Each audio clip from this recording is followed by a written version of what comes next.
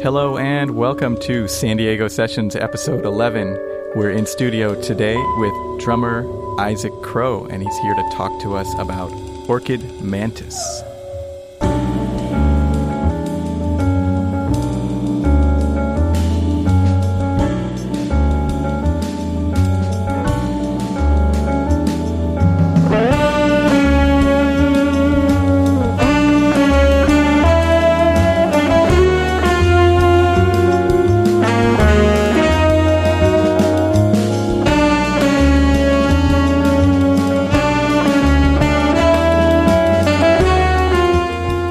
You're listening to San Diego Sessions, San Diego's jazz podcast, featuring local artists, new releases, and more. Here are your hosts, Ian Tordella and Ed Kornhauser.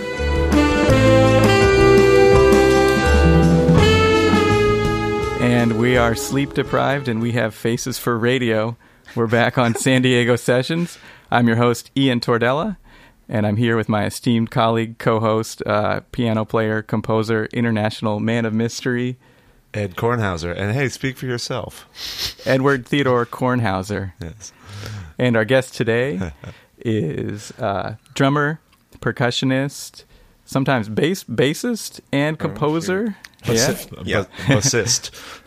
And composer Isaac Crow. Good morning, sir. Good morning. Good morning. Good morning. Thanks for stopping by. But first, we have our normal, usual segment, top of the show. I know you've all been waiting all week to see what's going to happen next. This is our segment, This versus That. I like your little notepad there. I have a little. For those out there who can't see the podcast, it's a small, 1 by 2 inch scrap of orange paper. Okay.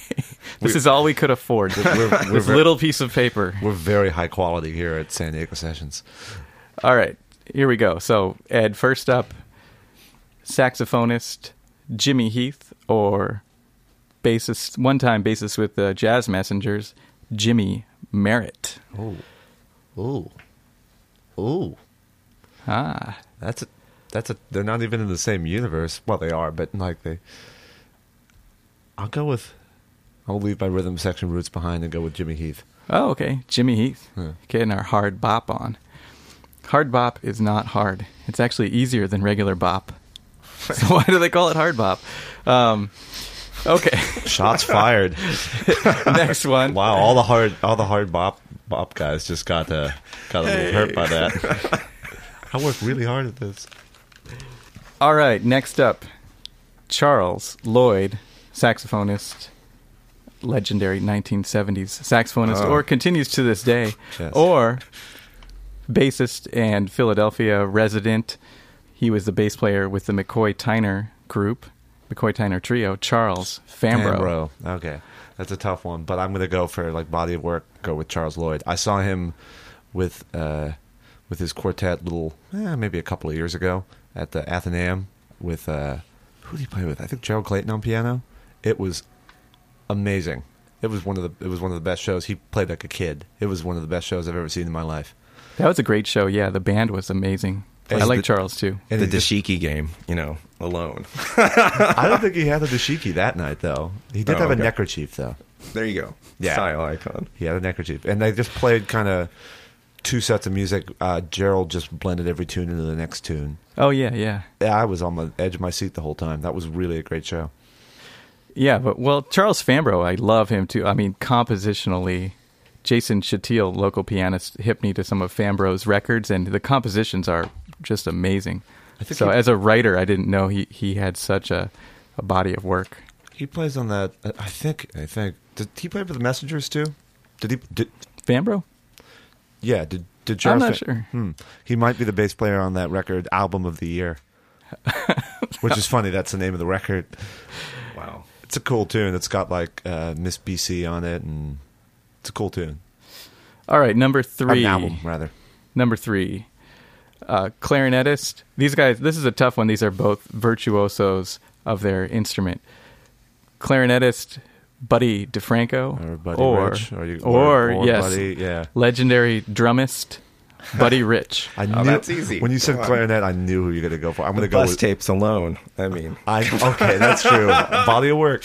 I'm going to I'm gonna make our drummer guest angry and go Buddy DeFranco though. All right, come Buddy on. DeFranco. I know. I'm sorry. Now, the funny thing about Buddy... but yes, for comedy. And Sesame Street appearance. Come on. Oh, that's right.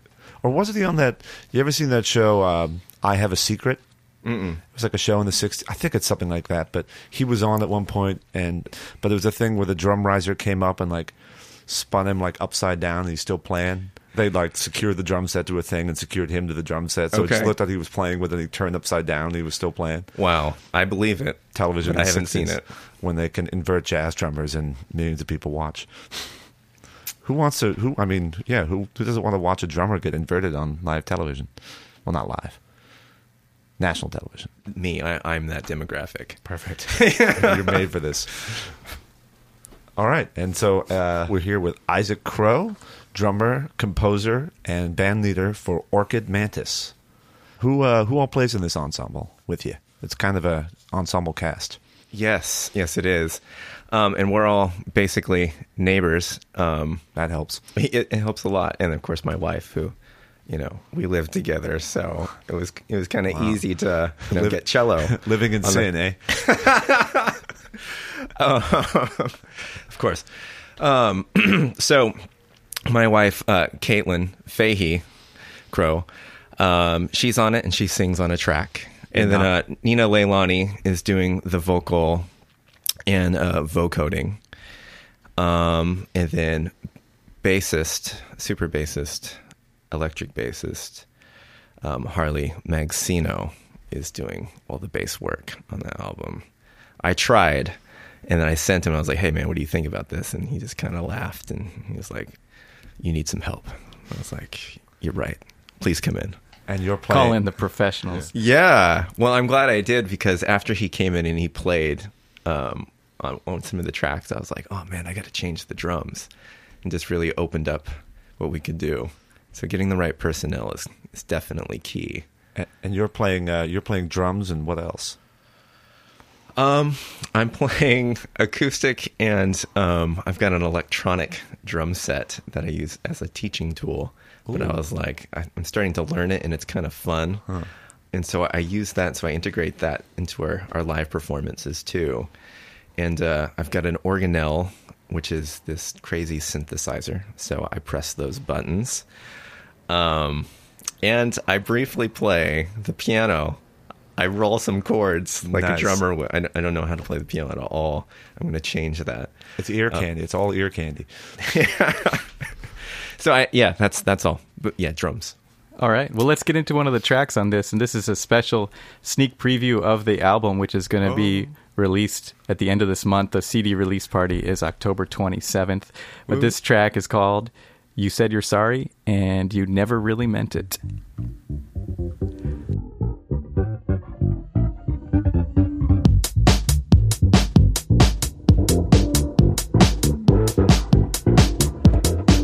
You said you love me, but you never really meant it. You spent my money, but you never really needed it. You're right.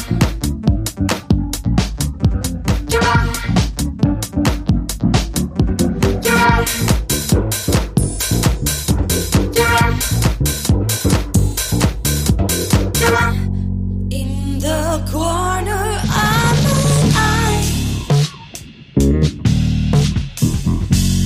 see you staring at my thighs, just like that. You're bound to lose your mind. Lay it down, lay it down. Just like that, you're bound to lose your mind. Lay it down.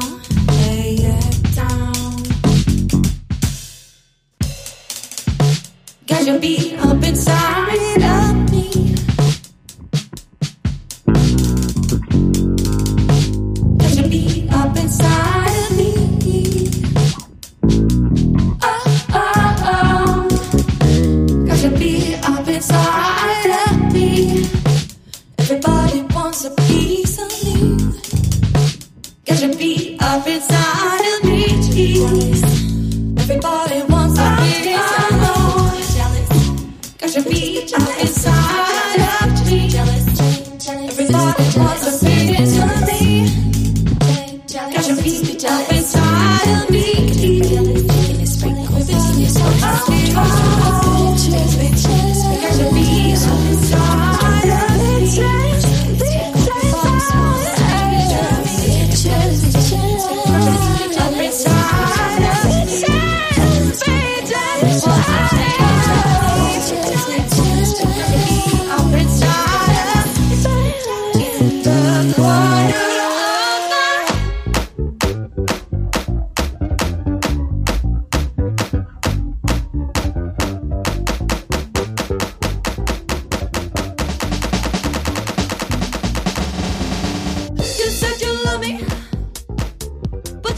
And we're back with Isaac Crow. We're talking about his new Orchid Mantis project. And that track was called You Said You Loved Me, But You Never Really Meant It. Ouch. Ouch. Ooh, boy, cuts deep. Yeah. Cuts real deep. So you wrote all the music for that? All the music for this album, rather? Yes. The bass line I took from the same titled song by Harley Magsino. But I put a different time signature on it. And then I used the title of the song as the main lyric. And then just the spirit of the song to, just kind of being a little bitter about coming out of a relationship, kind of move the song along. I dig it. And then you get the punchline at the end. So I remember doing the original song of that. You Said You Loved Me, But You Never Really Made It, in a band called Quartet Bombastique, which I believe, you played drums for that. Oh, and man. I believe you played tenor saxophone, Ian. Actually, mostly alto saxophone on You're that right. one. But yeah. Sorry, I just had to throw that in there. We've got 3/4 of Quartet Bombastique oh shoot, in the room. we also played Poison. That too. was fun. And I believe in Nirvana soon. Anyway, we're getting off topic here. So you write all the music. Do you write the lyrics as well as the music? Nice. Yeah. Very cool. Where did you record at? I recorded it in my room in the music room at our house. You have a dope music room, though. Yeah, it's great. Yeah. It's great. It's covered like floor to ceiling in pictures. Yes, that's it's a massive inspiration board. That's what keeps us going. It's the biggest collage I've ever seen in my life. Yes, it is collage wallpaper. So I think we were talking on the break. You use Logic, and then you work with it after. All Logic and Logic plugins. Yeah, it's vast for me. I don't think I've, explored more than like 15% of it. And I'm not sure anybody knows it like completely up and down. It's such a big program. Or at least, that's my perspective. There could be people, it's just like, oh, Logic is done. It's all about, I don't know, whatever. You're saying isotope or whatever. I don't know. Yeah. But for me, I'm kind of like a kid in a candy store. It's very much a playground. And I enjoy. And you did play a lot. Like I heard a lot of effects. I definitely heard some auto-tune going on. And you vocorded some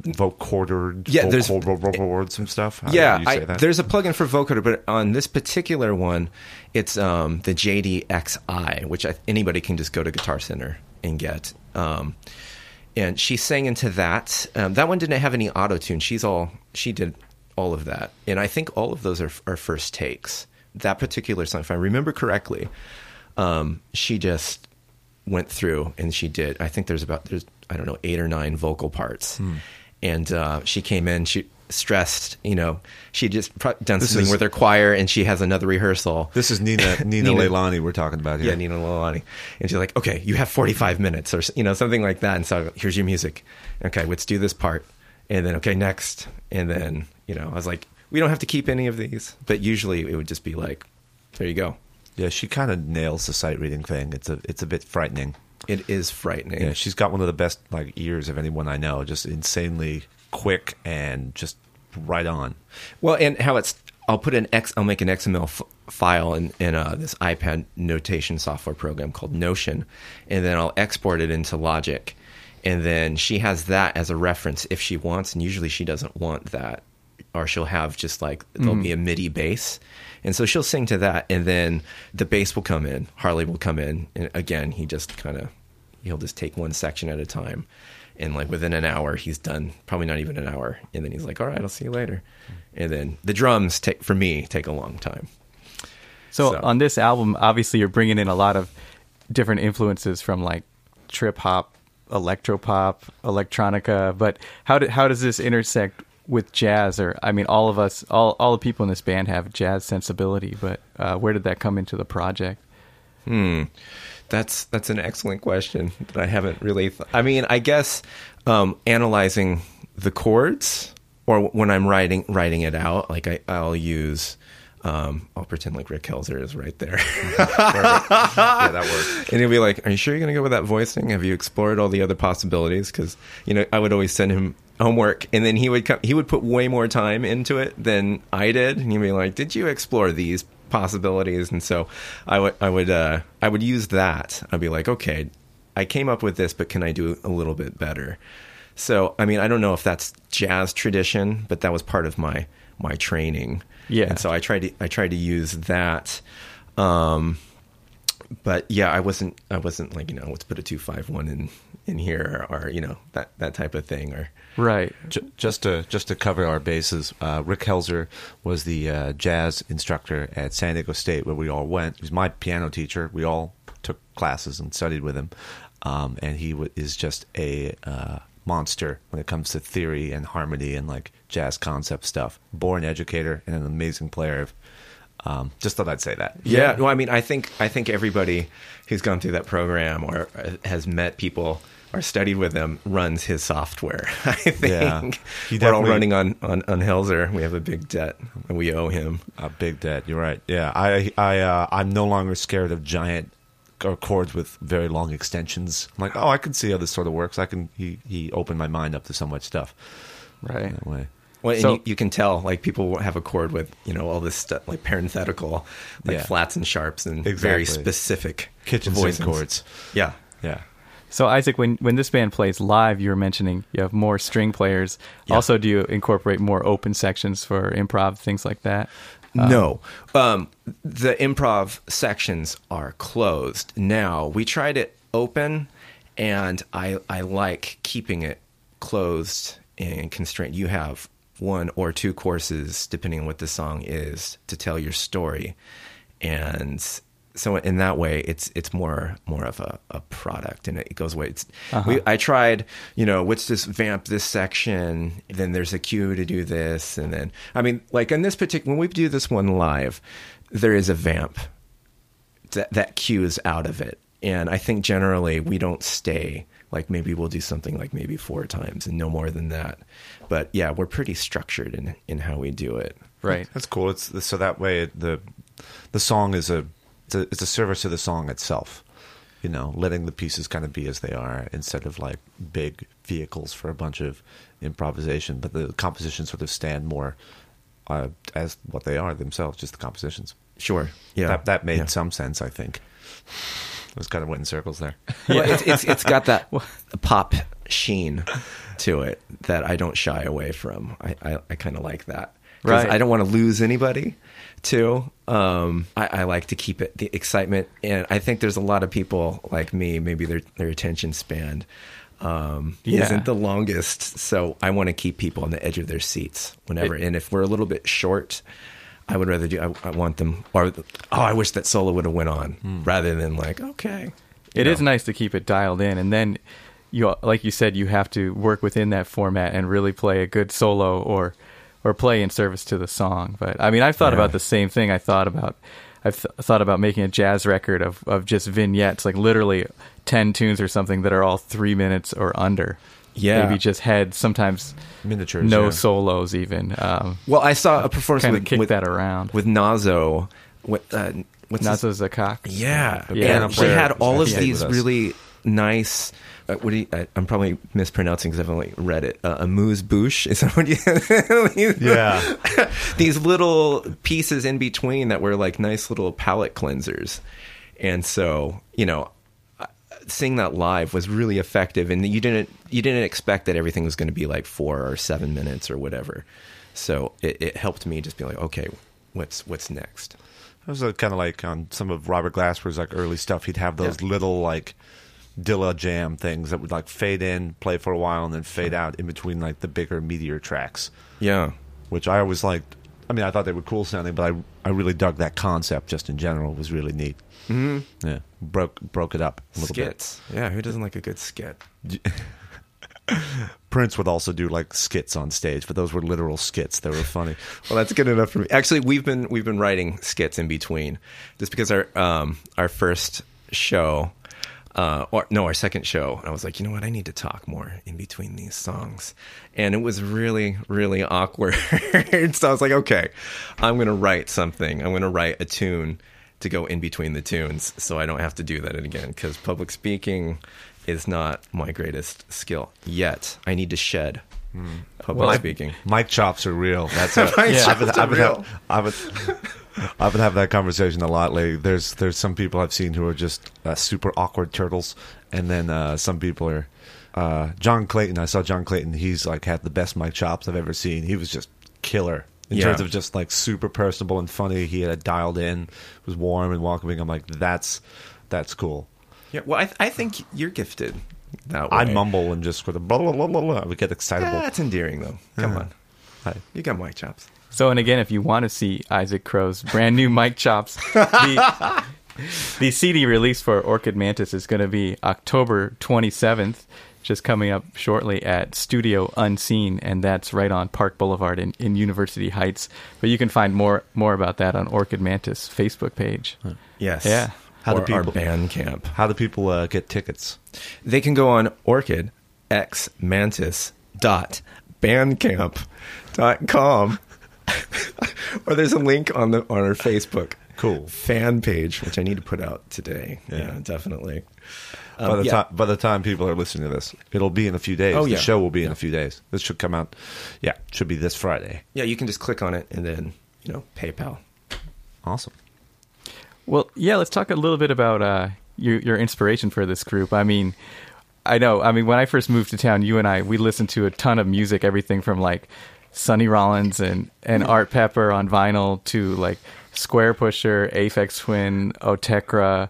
But on this, I mean, just me personally, I'm hearing a lot of like Bjork, Imogen Heap, maybe like Square Pusher, and definitely trip hop stuff. But what was your inspiration, like putting this whole concept together as the producer, composer, evil mastermind of this project?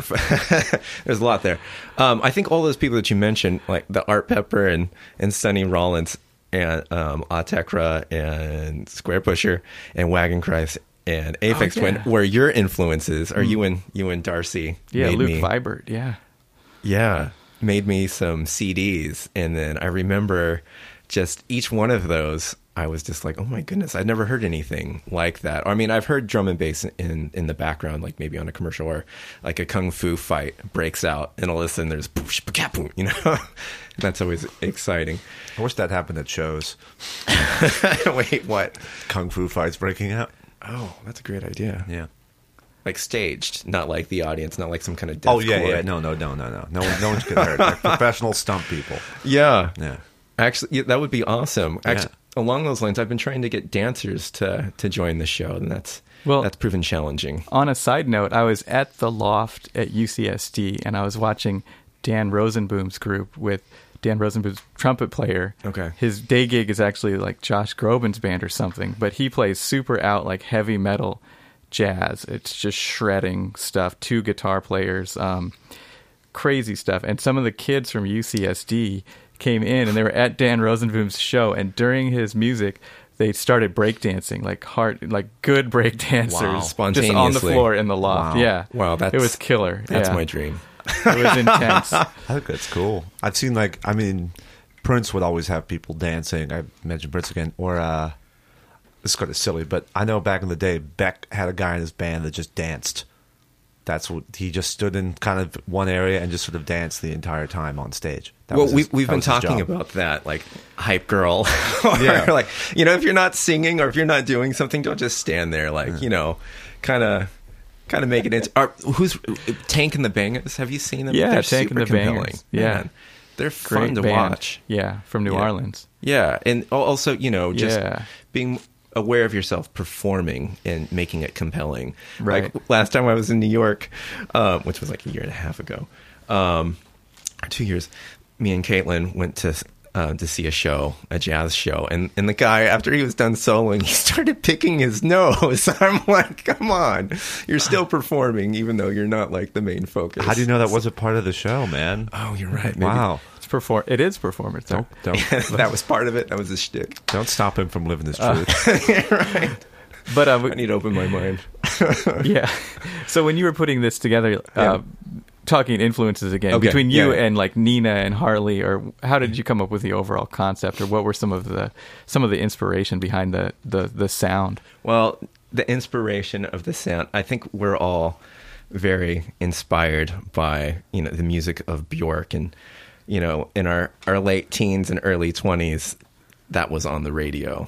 Definitely. That was kind of inescapable. And I think kind of mind-blowing experiencing, just her unique take on music and pop, and that kind of, she fuses a lot of different things together, but it also has that dance quality, and I know she holds a very special place in all of our hearts, so that's definitely an influence by all. So, and then just meeting with everybody and saying, hey, I remember the first of the year, like the first week, I was like, hey, Harley, let's have coffee. And then we were discussing influences, and mainly him. He would just be like, man, you've got to check out X and such group, or Portishead Live in New York. I think that's his go-to. When he's having a bad day, he watches Portishead Live in New York. And I was like, you know what? I have this idea that I've seen it. And I remember watching a little bit on it and then just being like, oh, this is kind of boring, and, kind of piecing out, and then going back, and I was like, oh, this is awesome. Trip hop, what's that? Yeah, and then having... Portishead Roseland Pavilion. Is that the one in New York? I think it's that. They've got the New York Phil. Is that when they have outtakes on that, they're just shredding some rhythm changes or something? What's great is her piano player on that can really get around. Yeah. Like he can play. Oh, yeah. That's not the thing that's stuck with. I don't remember that. That's not exactly what we're talking about. No, But- I like, the massive string section, and then you have turntables, and the whole feel, the whole, like, I don't know, what noir feeling of that album was kind of cool. And so that's definitely an influence. And then, Caitlin is, she's a great cellist.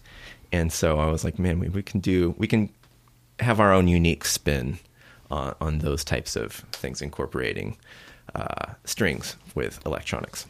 Yeah. Well, what I liked is the layering of the strings. And then speaking of Bjork, going back to Bjork, is that you just stacked up some vocals. Like you said, there might be sometimes 5 or 7 vocal parts. I think in one overdubbed. part there's 11. 11, yeah. 11. It goes to Nina 11. Choir. Yeah. I like Yeah. that it sort of puts an emphasis on that texture as opposed to, we've got to have 3 or 4 guitar parts and 3 or 4 keyboard parts and lay over a bunch of stuff, but just have it kind of, you've got the rhythm of you and Harley, but then you've got just it's vocals and strings as opposed to like a proper chordal instrument. Yes. It gives it kind of it can be quite big and quite dense, but it can also be very sparse. Yes. Which is and the way you contrast those is really cool. Thank you, Ed. Thank you very much. I like it. All right, well, let's get out of this little love fest here, and we'll go into another track. This track features the strings. This one is called Exo Moon, and again, you can check out Orchid Mantis at their CD release, October 27th. This is San Diego Sessions, your inside perspective on the SD jazz scene.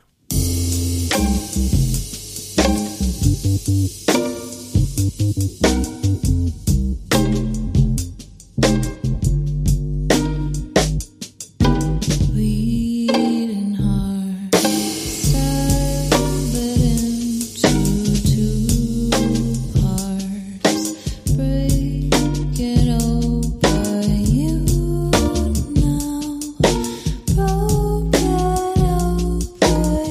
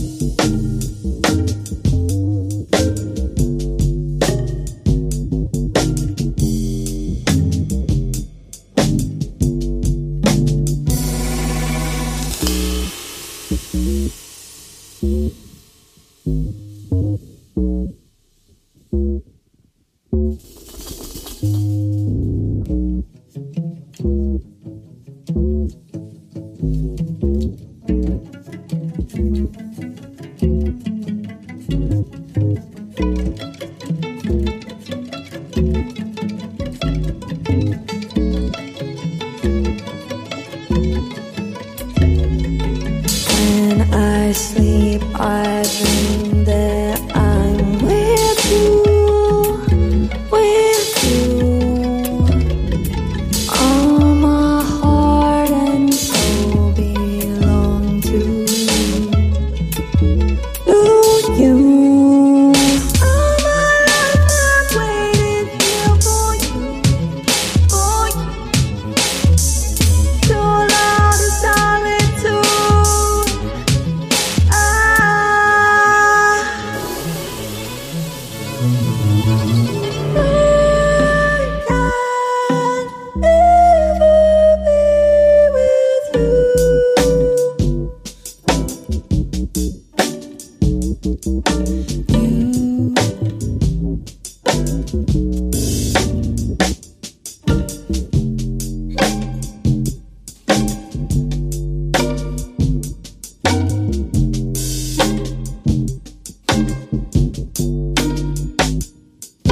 Bleeding heart, split into two parts, breaking over you now, broken over you. How broken over you, not hearing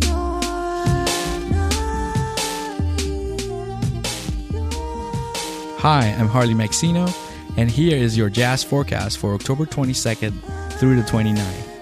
Sunday, October 22nd, vocalist Lorraine Castellanos and pianist Ed Kornhauser will play at the Turf Supper Club for Sassy Sunday in Golden Hill from 8 to 11 p.m.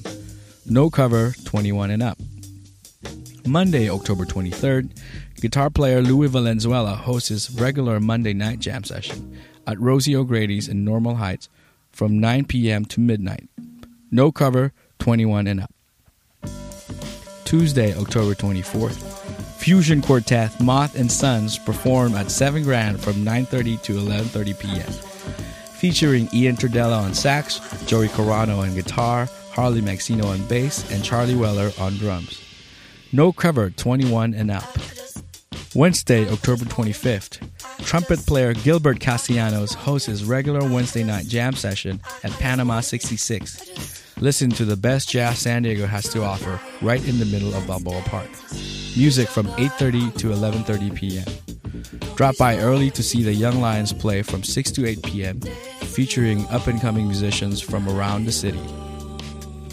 The Ed Kornhauser Organ Trio plays some late-night jams at 7 Grand, featuring guitar player Michael Borowski and drummer Charlie Weller from 10 p.m. to 1 a.m., 21 and up. Thursday, October 26th, singer Lorraine Castellanos continues her second and fourth Thursday residency at Panama 66, performing alongside pianist Tony Tixier from 6 to 8 p.m., all-ages show. The Whitney Shea Trio plays at the U.S. Grand Hotel downtown from 8 to 11 p.m. Friday, October 27th, Young Lion pianist Edward Gabrielian at the Handlery Hotel in Hotel Circle from 5:30 to 7:30 p.m., along with bassist Rob Thorson and drummer Richard Sellers. No cover and your parking is validated. The Friday Happy Hour is a regular series put on by Holly Hoffman, so stay tuned for more great jazz. Saxophonist Christopher Holliday plays the music of Duke Ellington at the La Jolla Community Center, joined by pianist Ed Kornhauser and bassist Mackenzie Layton. Doors open at 7 p.m., music at 8 p.m. More info and tickets available at ljcommunitycenter.org. Vocalist Lorraine Castellanos performs at the Westgate from 8 to 11 p.m. in the Plaza Bar. She'll be joined by pianist Tony Tixier and bassist extraordinaire Bob Magnuson. No cover. Veteran San Diego saxophonist Dick McGuane brings his quintet to Dizzy's, featuring trumpeter Derek Cannon, pianist Jason Shatil, bassist Rob Thorson, and drummer Bob Weller. $20 cover and $15 for students. Music begins at 8 p.m. The Antar Martin Quartet, featuring vocalist Santino Scambilleri, plays at the U.S. Grant downtown from 8 p.m. to midnight. Saturday, October 28th, Trumpet player Gilbert Castellanos presents Portraits in Jazz at the San Diego Museum of Art, featuring a selection of spooky Halloween-inspired jazz. Along with Gilbert, the band will feature an all-star ensemble, including flautist Holly Hoffman, pianist Mike Wofford, drummer Tyler Kutel, and more. Music begins at 8 p.m. The Whitney Shea Quartet plays once more at the U.S. Grand in downtown San Diego from 8 p.m. to midnight. Sunday, October 29th, Tim Felton and the crew host their monthly Funk Jam at Panama 66 in Balboa Park from 6 to 8 p.m. with a house amp, percussion, and a drum set and keyboard. Check out Sundays in the Park on Facebook to see the song list. This is Harley Maxino, bassist for Orchid Mantis. Now back to San Diego Sessions. You're listening to San Diego Sessions. Subscribe on iTunes or wherever you get your podcasts. Welcome back to San Diego Sessions. We're here at Dirty Boulevard Recording Company. And again, our guest today is Isaac Crow, drummer, composer, producer, and evil mastermind behind the group Orchid Mantis. And we heard Exo Moon, and after that, Harley Maxino did the jazz calendar, and we heard a composition called I Just Want to Dance under that. And now Ed has our segment, The San Diego 7. Yes, this is the San Diego 7 rapid-fire questions that we'd like you to answer from the top of your head and the bottom of your heart. All right. Are you ready? I'm ready. Okay. Number 1. What was the first album you ever bought? Oh, my goodness. The first album that I ever bought, that I can remember that I bought Right. would be, Yeah, that would be a good, well, it caveat. was 2. Primus, Suck on This. That's true. It's their live album, and it has a little baby, and he has a baby bottle full of milk, rendered in clay. And at the same time, I bought Dark Side of the Moon by Pink Floyd and Miles Davis tribute album with Wallace Roney and Ron Carter, Tony Williams, Herbie Hancock. That's a cool mixed bag. Yeah, and there was one other one. I bought it because Billy Higgins was on it. But yeah, so I think I bought 4 albums at one time. I think that was my first. I went to Music Trader. Cool. In Chula Vista. Number 2. Who's an underrated jazz drummer? An underrated? Underrated. Oh, goodness, man. I mean, that's with us would be... No, you could be gone, but... Well, I mean, I think Keith Cowan is definitely... I think that's one of my biggest influences. And we're both friends with him. Style game, one. But just how good he was and unique. And, like, he came to my house once, and... That's my first listening of Wagon Christ, and he ham-boned along with the entire the track. Like, he had it all memorized, and it was just like perfect. And I was like, man, you can do that without drums. Like, he could put up like a tambourine in a suitcase or something and make it sound like, perfect. Like you didn't miss a set. Yeah. And for our listeners, Keith Cowan was an amazing drummer lived in Virginia for a while, but went to University of North Texas. So, yeah. And I think one of the first times I saw him, he had these blue Jack in the Box straws that he put through his ears. Gauged out ears. Yeah. And then he had like this geisha skirt thing and a t-shirt. Well, this guy, one time, he was living at my friend Drew Pitcher's house, who was an amazing alto saxophone player with a group called the Queen's Cartoonists. But anyway, he was at Drew's house, and he didn't have any clothes, so I don't know why. He didn't have his stuff, so he'd gone to Goodwill and he bought a suit or a couple suits, and he was wearing suits for a couple weeks. And this is when we're 19, 20 years old, and he's wearing a suit and tie every day. Anyhow, That actually leads us kind of perfectly into my next question. Okay. So who are you wearing today? Who am I wearing? Well, Ed, I'm wearing some military... I got this at Bargain Center. I love that place. Yeah, I do too. So I think these are like officer pants or something. They're probably the most well-constructed pants I've ever owned. And they go up to my belly button, and they fit like pants should. There's a bunch guys my age walking around with the skinny jeans, and they got pear-shaped bodies. It's like, I can't do that. My wife makes fun of me too much, so I was like, I'm gonna get myself a pair of proper slacks that are not like, super expensive. And then she got me this shirt, which is Animal Farm, but it's first edition release in Japan for Christmas. So Very cool. And you're also wearing some red, white, and blue striped socks with little skulls on them. yeah, right. And- You got to wear power socks. And some Birkenstocky things. Mm-hmm. Yeah. And your little chore coat kind of a jacket. Yeah. Yeah.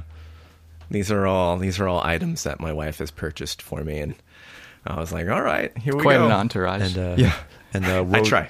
And you're also seeing the world through rose-colored glasses. Literally rose-colored aviator glasses. Yes, I am. There will be pictures online. Man, you got to give yourself every kind of edge you can. This is true. This is definitely true. Number 4. Did someone order a pizza for Fat Elvis? They absolutely did. And you know what? He ate it all himself. I'm sure he did. There was nanners on it and peanut butter. Oh my! I have heard about that. That's a deep cut from a tune Isaac wrote a long time ago that we used to record called "Did Someone Order a Pizza?" or open parenthetical for Fat Elvis, Yeah. close parenthetical. I think the best thing about that is it opened up with a quote of Blue Christmas by you. That's true. I forgot about that. Number 5. Do you have a favorite classical composer? I mean, I guess you have probably Bach. I mean, I think that's kind of easy. Yeah. However, if I've had a little too much to drink, I sometimes listen. I'm not a big Mahler fan, but I do really like. There's this one movement in Mahler 4 that I'll kind of loop, where it has this I think soprano or mezzo soprano, and she's singing about heaven. And just how beautiful it. Actually, thinking about it, I get a little verklempt. So that is one of my favorite. I mean, I love a lot of in German opera generally. Yeah, but I think just for composer, Bach. Yeah, cello suites, partitas. Oh yeah. St. Matthew's Passion. I was watching on YouTube the other day. People have done that thing where they take Bach, put it through MIDI, and then invert it. So it's like played backwards, and then every interval's inverted. So if it's like down a sixth, it's up a sixth. Okay. And I mean, it sounds weird, but it still sounds good because his stuff is so mathematically perfect. Is that what it is? Yeah, it's weird. It's so weird. It's like still sounds like Bach, and it sounds cool. Just sort of odd, but it still sounds good. It doesn't sound like gobbledygook. That doesn't surprise me. Yeah. Number 6. For your day's first potation, do you prefer a bitter blackness staring up at your face from a porcelain abyss, smelling of damp earth and the raw potatoes that sustain your ancestors through hellish winters ad infinitum, that could begin to stir all things inside you, both creative and bowel, in magical ways? Or do you prefer a subtle, refined, herbal concoction, meditative and Proustian in nature, enjoyed quasi-fanatically by the colonial aristocrats who over centuries systematically oppressed your ancestors with violence, both political and religious? Or to put it another way, coffee or tea? Yeah, the perfidious English. Although I think, we've adopted it's Irish breakfast tea now, so it's not just coffee. Oh, okay. You figured out a way out of my trap right there. Actually, you know what? I have kind of gotten into tea lately, pu'er tea. It's really, really strong. So it's not one or the other. It's whatever I run out of. And if I'm too lazy to go to Zion Market and get another brick of pu'er, I pick up coffee. So fair play. There it is. I can't pick between the two. And I like you Irish tea.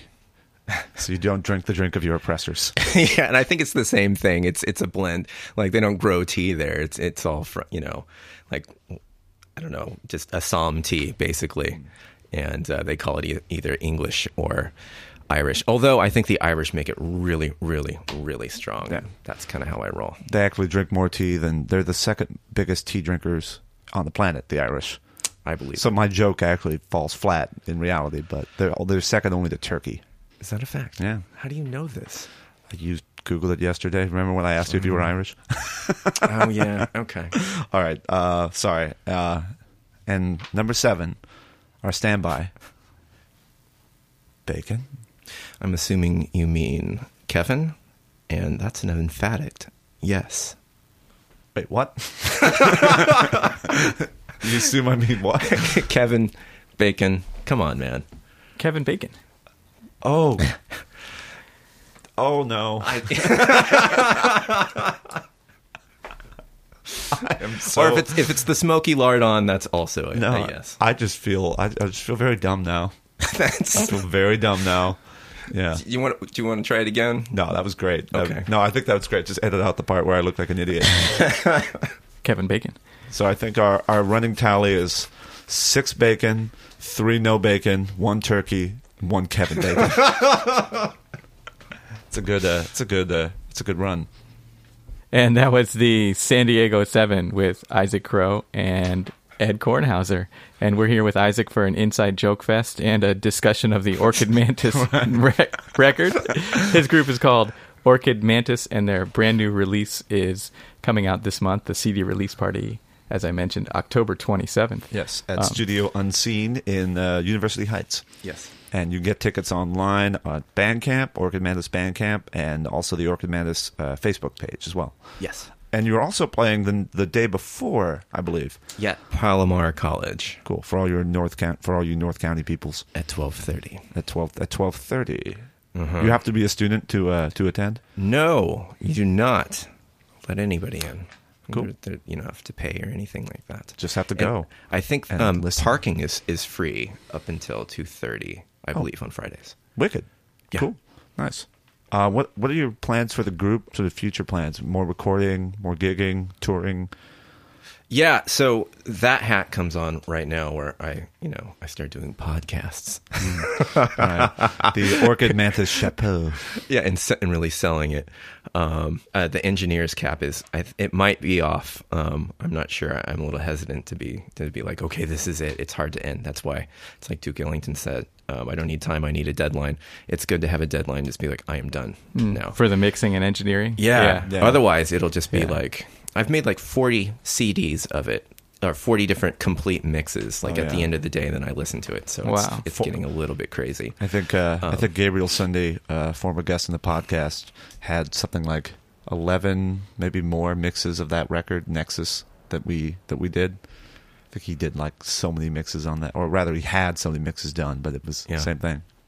Yeah, well, that's it gets great. crazy. Yeah, and they keep getting better. I enjoyed your mixes. Cool. I mean, one thing I never knew, but I was watching a little mini documentary on Thriller, an old documentary, and Bruce Swedien, the engineer on Thriller, and Quincy Jones, they finished the whole thing. They mixed the whole thing over a couple weeks, and back then you would make a test pressing on vinyl. So they got the test pressing and they threw it on. They listened to it, and they heard it, and it was pretty good. And they just decided, well, this just really doesn't have any impact that we want it to. So they trashed it, and they went back and they remixed the whole record. I believe it. Which is amazing. And that's Michael Jackson we're talking about. So That's the oligarch of pop.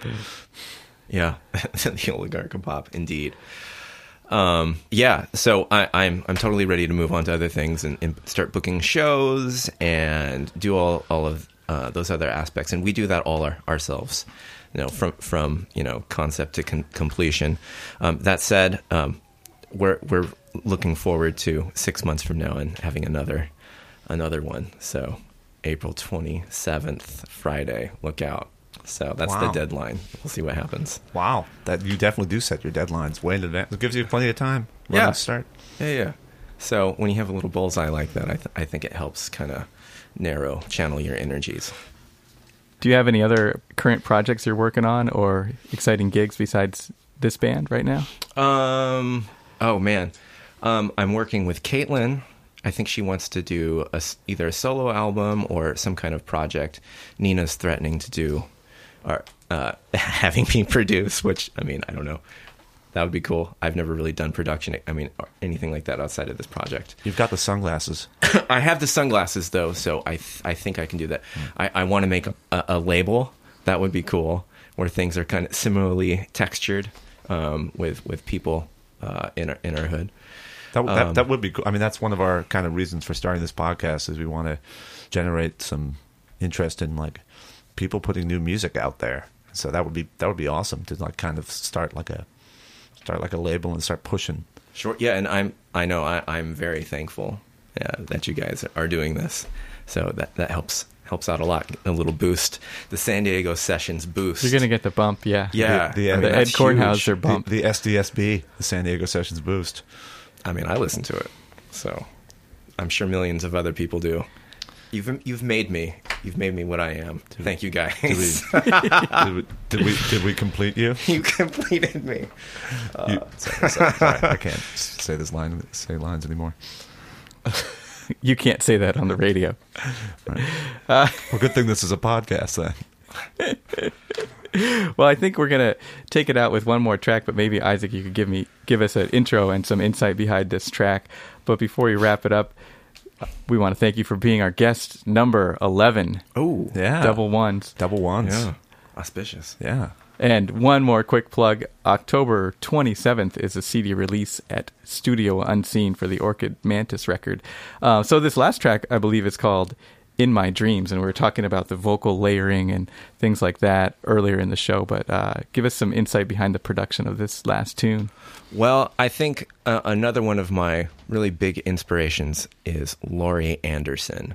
And I'm sure you've probably heard Oh Superman. And she has, this in the background. And so I wanted to do that. So that kind of helped give me some direction.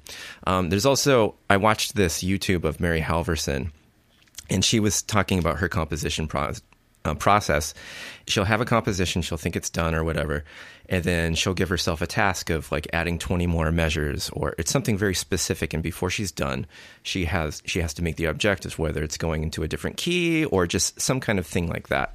And so I tried to do that with the first song, and that's how this came up. So it's kind of an offshoot. They have a similar lyric in the beginning. So I just kind of expanded that, thinking I was gonna attach it to the first song, Perfect Moment. So that, and Nina was doing her choir work with Voices of Our City, and I was like, hey, so what's your high note and what's your low note range? And so I wrote based on what she could do, because I think her range in July was like a high B, and she could sing a low F sharp. And so this massive tessitura, and I was like, okay, what's, because that's not normal. She usually can't just always hit that B. And so I wrote that part out. And again, she came in, she had, I think, an hour and a half, and she did every single part of the choir. And then I took her to ramen. But it's like 11 voice harmony and like perfectly in tune. Wow. The low male voices and then the super high. That's neat. Her intonation's amazing, and she's just got like the strongest ear. It's incredible. Yeah, and she was, and there was no tracks. It was just she had a click, and then she did it, and then I asked Harley, and then yeah. I remember one time I was at my house, and I was just, for some reason, on the middle of my keyboard, I just started to play. I think it made sense in context. I started playing the Star Wars theme, and she was standing behind me, and within a second, she just reached over, so put her left hand like below me, and her right hand kind of above my middle, and she played the actual bass line from the tune, and then she played this counter melody that I didn't realize was in the song until she played it, and I realized it is in the original score. And she just, I played it in whatever key I played, and she just did it by ear. Wow. Like that. Well, I'm surrounded by all these string players have like either perfect pitch or their relative pitch. Like Caitlin, she sang Exomoon. It was the same thing. I think she just came in and then she sight sang it down, and she was like, is that it? And I was like, oh yeah, thanks. I don't think she took another take. Wow. And when we do this live, she takes a part, and then our violist, Rebecca Matayoshi, she sings on it too. And again, no vocal training, but they can sing in tune and hit all the articulations and all that kind of stuff. So I'm kind of blessed to be around, because I can't sing myself at all. No. So it's good to have all of these really talented musicians working on the project. You've corralled a cool posse. Indeed. Well, cool. Let's take it out on another tune by Isaac Crow, our guest in the studio today.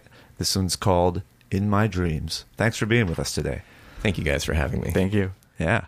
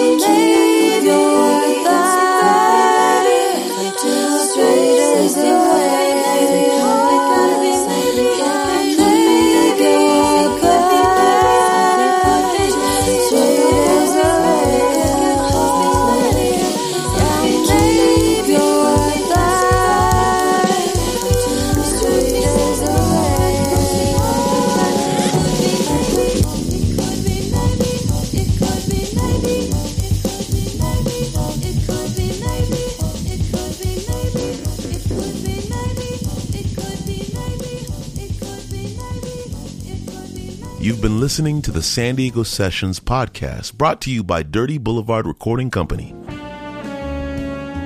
Please subscribe now on iTunes or listen online at dirtyboulevardrecording.com. Theme music composed by Ed Kornhauser, performed by Ed with Grant Fisher guitar, Harley Magzino bass, Ian Tordella saxophone, and Charles Weller on drums. If you'd like to be a guest on San Diego Sessions, please contact us. All musical selections are used by permission of the artist. San Diego Sessions is engineered and produced by Ian Tordella at Dirty Boulevard Recording Company.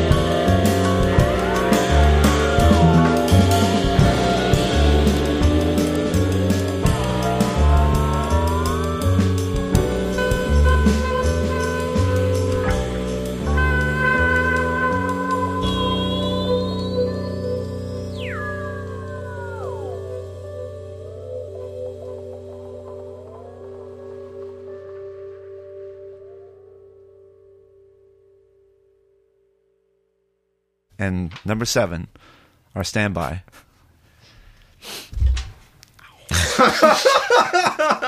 You just headbutted your mic, man. No, I nose butted my mic. That's the problem when you have a giant nose. All right, wait a minute. Let me try that again. Do that. Start with number 7. Oh, you got to keep that. Ow. That hurt, actually. That's what happens when you have a huge schnoz. All right.